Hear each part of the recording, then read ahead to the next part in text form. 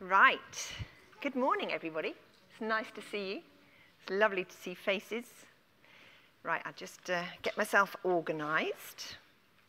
Okay, if you'd like to turn to Matthew chapter 25, just whilst I'm moving my bits of paper around. Okay, we're going to look at another parable this morning.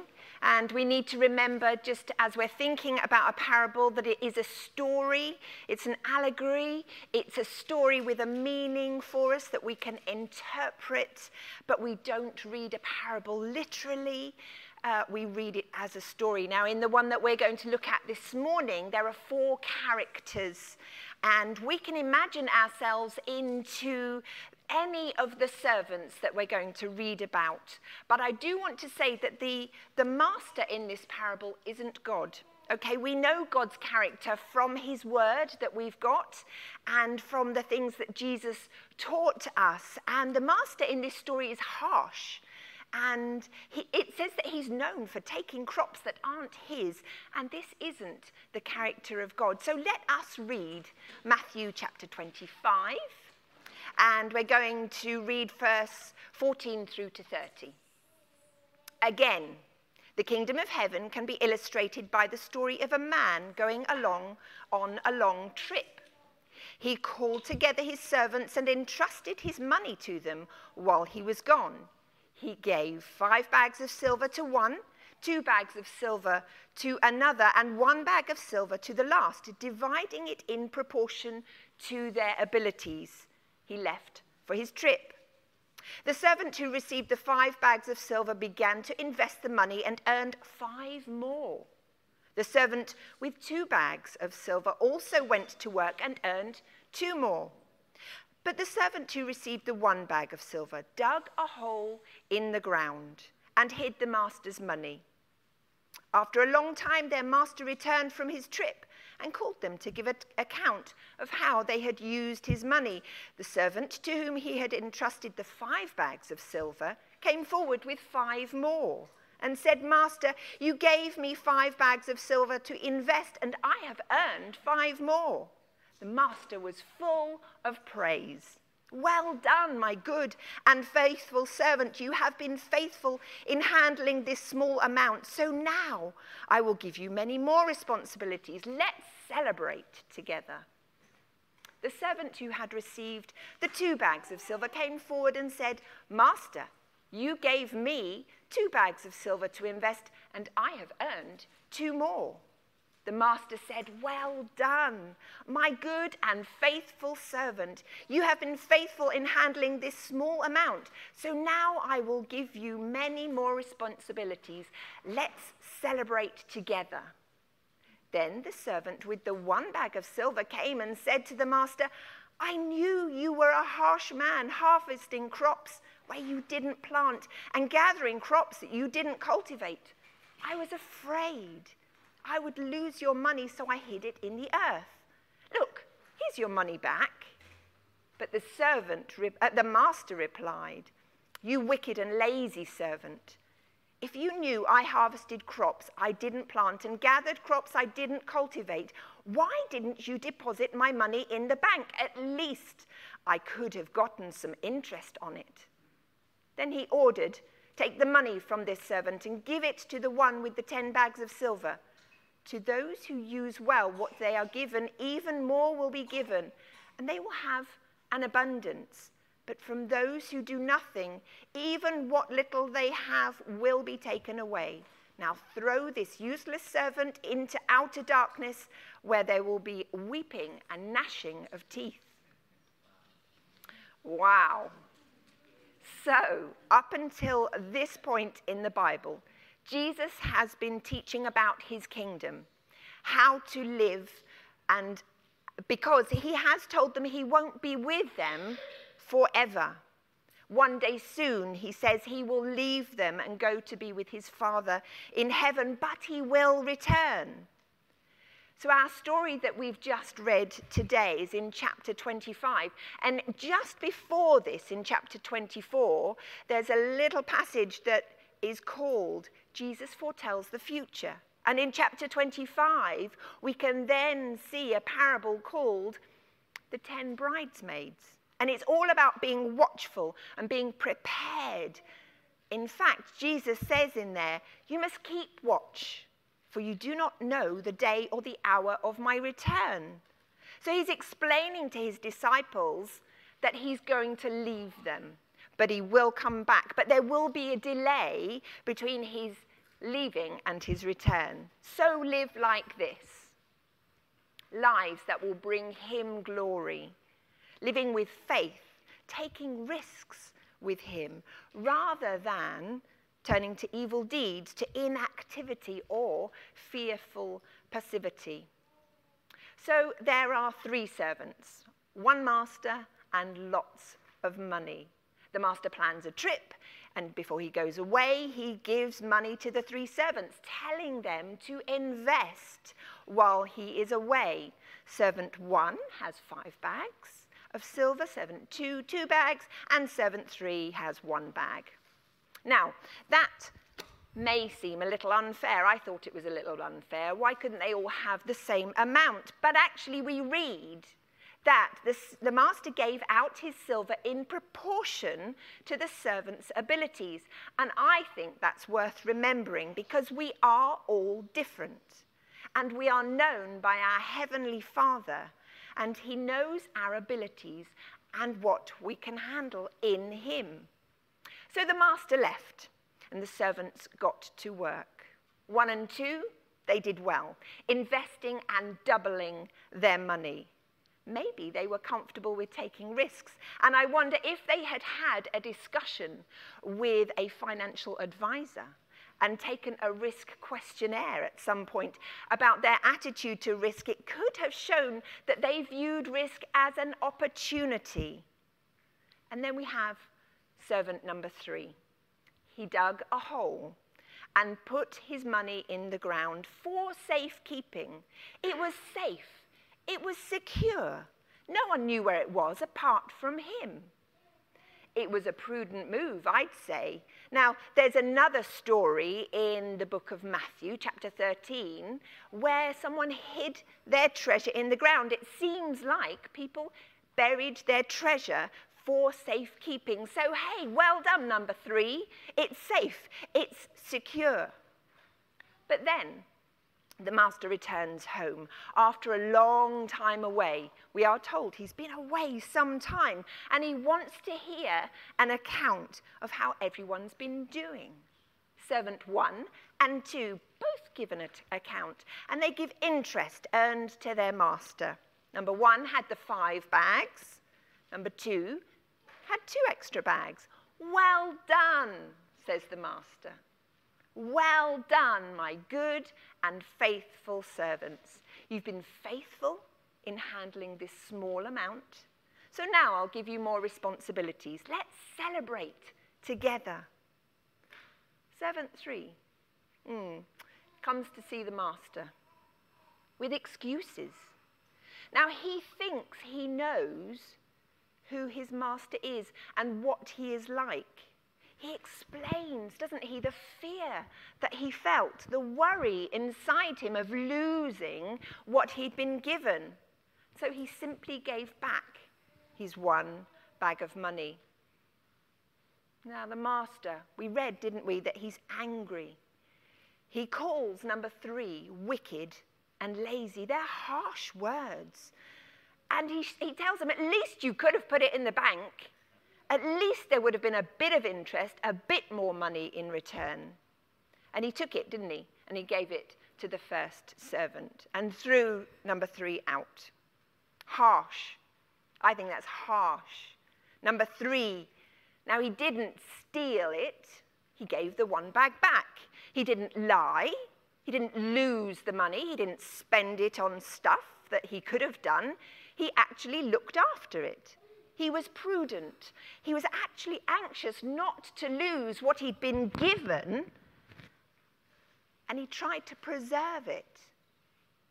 But his fear and his misunderstanding of who the master was gave him this excuse of laziness that led him to behave the way that he did. And actually, the end result was not what he wanted. It was the opposite. He was cast out. So how do we apply this story to our lives today, here and now? Now, servant number 1 and number 2, they both got a well done, good and faithful servant. And I reckon that's exactly what we are all wanting. A well done when we stand before God. Well done. Yes, well done. They took what they were given, appropriate to their abilities, remember, and they invested it. They weren't fearful nor passive, but they actually took the opportunity that they had and they put it into good use. So our lives should be ready for Jesus' return with activity and faithful service, which produces results. Because Jesus said one day he's coming back. Now, in the meantime, he hasn't left us on our own. We have the Holy Spirit. We don't have to do this period of waiting on our own because he has given us the helper. That is what the Holy Spirit is known as, the helper. And we can step out with the Holy Spirit in faith to do good works. Look at the reward and the praise that 1 and 2 got.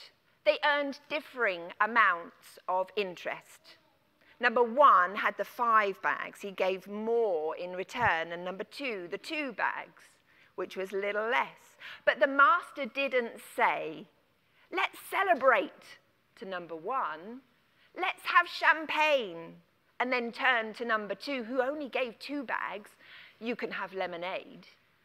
No, the reward wasn't for the result. The reward was for the faith that they both worked out of. It was the risk of the investing that they were given that the master was celebrating, both the same. Now, this story is about salvation and judgment. So how do we please the Lord as we await his return? By taking what he's given us and making it grow. Servant number 3, let fear keep him from the possibility of failure. He tried to preserve, but he actually lost what he would have gained.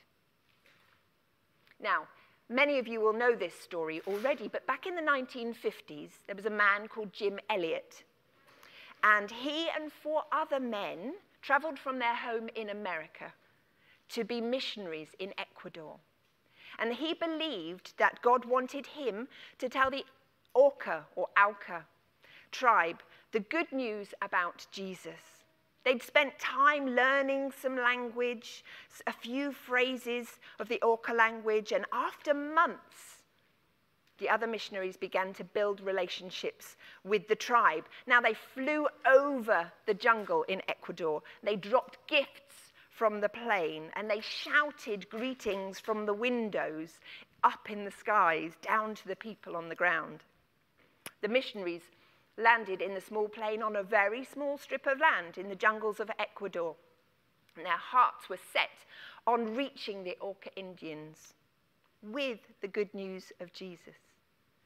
Now, on their second trip, only their second trip to see the tribe, the 5 missionaries were attacked and killed by the Auca warriors.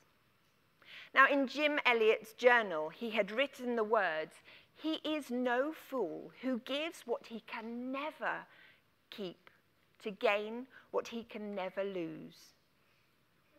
Jim Elliot's wife, Elizabeth, said that they knew the dangers.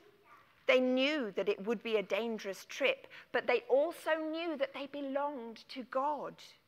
He was their creator, their redeemer. They had no choice but to obey him. And that meant obeying his command to take the good news to every nation. Jim had realized the emptiness of what the world could offer him in comparison to the far greater value of what was found in God. He is no fool who gives what he can never keep to gain what he can never lose. But hang on, fear is crippling. It binds and it holds us back from being effective. And it is actually the devil's plan to make us ineffectual Christians. It doesn't mean we've turned away from Jesus or lost interest or lost faith, but somehow it's buried in a field, ready to be returned with no interest.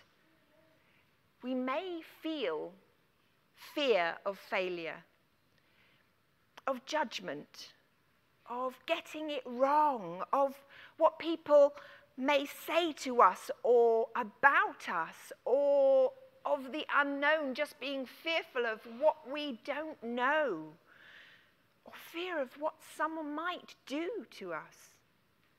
But we must remember that fear doesn't come from God. In 2 Timothy chapter 1, verse 7, it says, "For God has not given us a spirit of fear, but of power and of love and of a sound mind." And that same spirit is in us.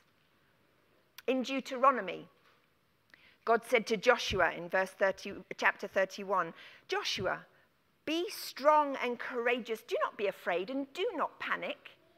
In the Psalms 27, David says, "The Lord is my light and my salvation, so why should I be afraid?" Again, in Joshua chapter 1, God speaks to Joshua and says, "This is my command. Be strong and courageous. Do not be afraid or discouraged, for the Lord your God is with you wherever you go." And Psalm 56, David says, "When I am afraid, I will put my trust in you." That says God knows that we will face fear. So we're given these reminders of how to handle our fears. But in God, I put my trust. Now, life is full of faith stealers, like stress and doubt, uncertainty and fear. And fear is our human response to situations that we don't understand or we don't have control over.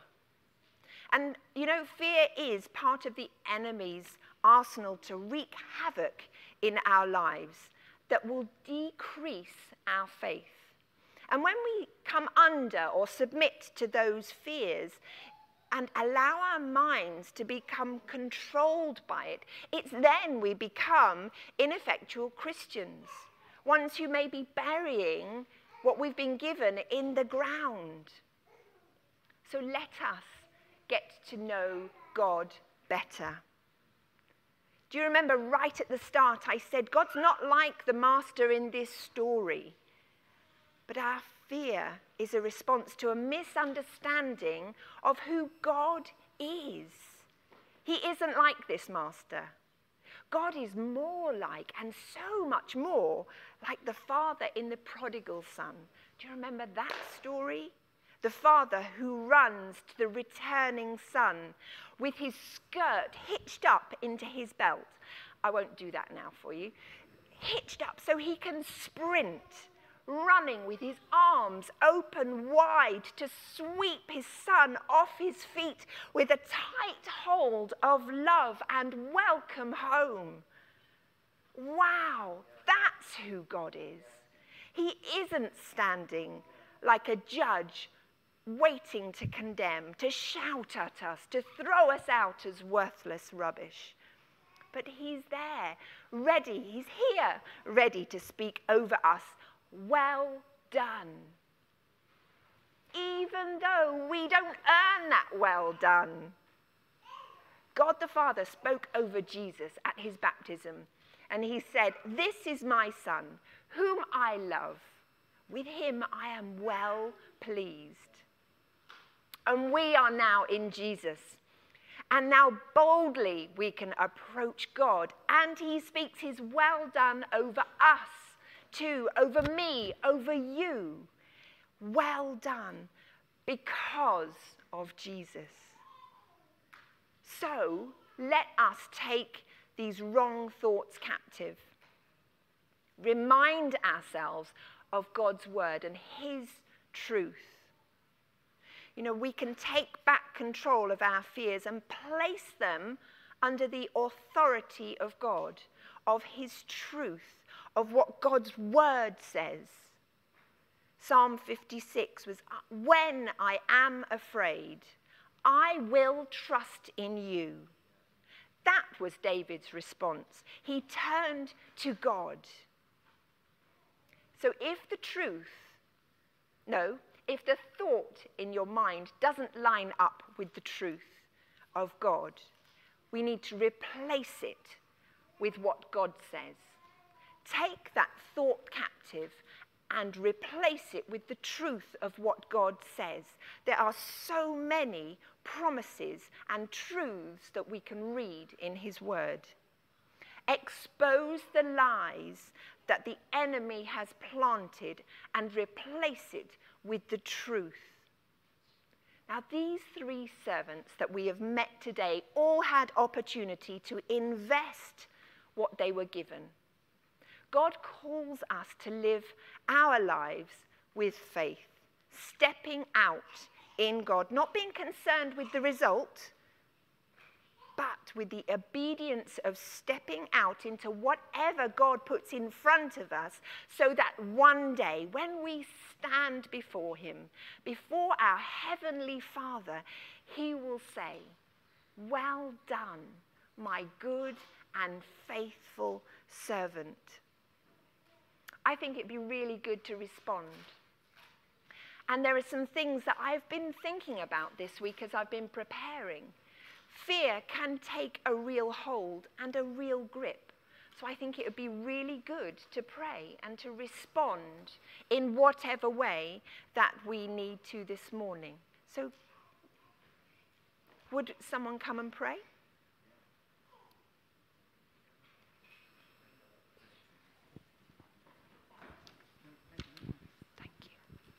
Thank you, Lord.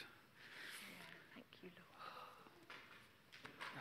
Yeah, thank you, Lord. Thank you, Lord, that, Jesus, you came not to bring fear. You came to bring faith and give faith.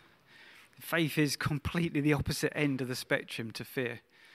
One, shrinks you back. You hide. You want to not be seen. You want to go under a rock. You want to be absorbed and so not seen at all. And the other, you might not want it, but you're willing to be stepping forwards and taking new ground that you get a sense that is right to do. It might not be you, but if you've got a calling, then you sense it. And I get a sense that even today, for those who belong to Crawley Community Church, you know what it was like before lockdown. God might be bringing you to a new place and saying, look, don't live by fear, which is the world around now, but live by faith. And where do you find you've got faith and circumstance? Even today, God was speaking to me. I for those who come to the building and have been here as members perhaps before lockdown, there was the youth part over this side. There's not many youth there now, but I found myself right where the youth sit. And I get a sense that God's saying that even at the end of this pandemic time, ask God where you are now located. He's got things for you to do. He's got places for you to be. You might be in a completely different place to where you were at the beginning, but actually he's calling you to live by faith because he's calling you and speaking into your heart. So I get a sense that God's saying, I am speaking to you. I have been speaking to you. What rises up in your heart is from me and my spirit. And don't bury it, which is safety, and actually fear. It's called it out for what it is. It's fear. But let's live by that. Be yourself, because I've called you to be yourself, nothing more. But where I'm calling you to be, even if you find yourself in a place you've never been before, live for me there by faith. Don't hide. Don't put your faith behind things. Step back. Actually, just be yourself and be a light, a city on the hill that all can see. And he will do amazing things for those around you. Oh, not because of you, but because of them. because he loves them and wants them to know him. Oh, but the joy that comes when you live and step out in faith. Oh, the joy of knowing the Holy Spirit coming through you to those around is completely different from shying back. You know when you've got it wrong. You know when you didn't do it, but God is gracious and he loves you.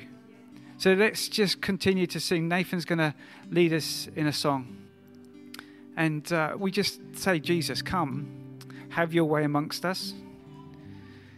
Jesus, wherever we find ourselves, oh God, we're okay with that as long as you're with us. We're okay with being wherever we are as long as you're with us. If you're not with us, Lord, help us move to a different place. But where we find that we're with you and we've got a sense of calling, of faith, Lord Jesus, fill us, Lord, with your Spirit and help us see all that you've got for us and those around. Thank you, Lord. Amen.